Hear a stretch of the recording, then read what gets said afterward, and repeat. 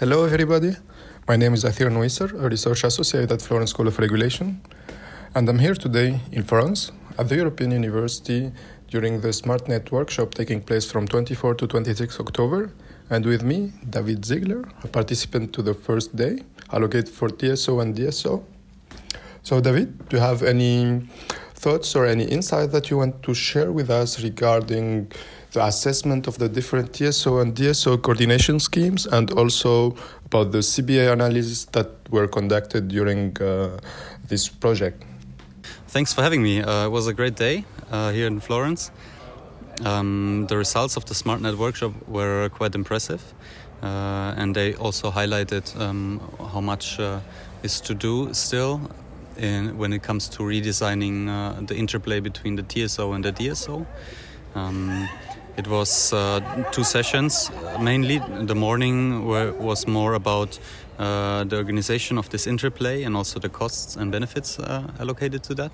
And then very interesting as well, the three pilot sites that were presented showed some very interesting results on automation side, as well as integration between communication providers and the utilities. It was very insightful and a lot of good discussions that happened today here in Florence.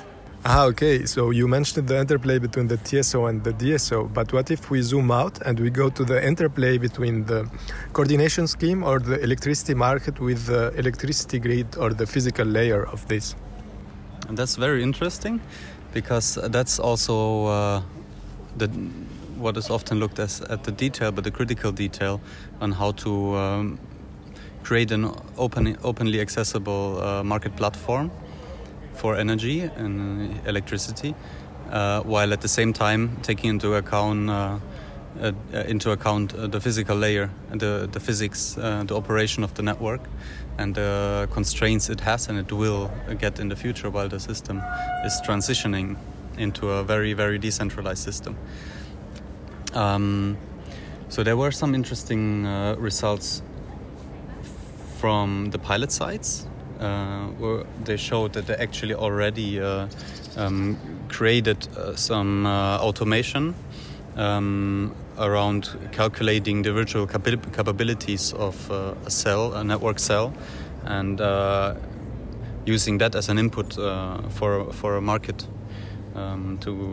for a market bid. That was something very interesting from the Italian pilot side,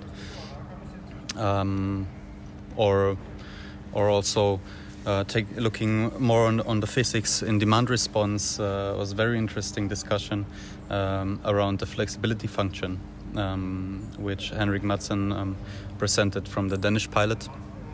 There will be definitely a lot of discussion around this topic. And also from the Spanish side, Spanish pilot, the connection between the communication layer, which is essential for the smart grid, together with the flexibility operation, in terms of using the batteries of the base stations of communication towers, and creating an overall more secure system that has common goals, such as the availability of communication layers, as well as the physical provision of electricity. So basically you are saying that there are still some of the gray area that need to be clarified for the TSO and DSO access to flexibility service. And you, David, as an active participant in our last training for the clean energy package, how do you see this set of legislative acts might contribute or help to clarify some of these gray areas? Yeah, it's indeed the clean energy package is a very forward-looking package, and for the electricity directive and regulation, I think the biggest links to today's workshop was the role of the aggregator, which gets an official role in this package. The devil is in the detail, because with the four percentage schemes, the role and responsibilities of the aggregator are very different. So that's maybe the gray area that you meant, that there has to be done some work.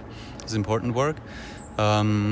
Also, the new DSO entity representing the distribution system operators in one entity.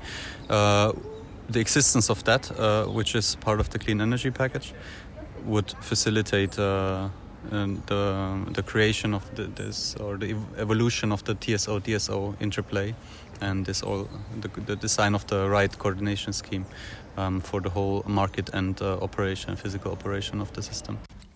So this can be a great summary for the first day of the SmartNet workshop. So thank you, David, for this nice insight and information that you shared with us. And we hope to see each other soon in similar event for the regulation of the electricity systems in Europe.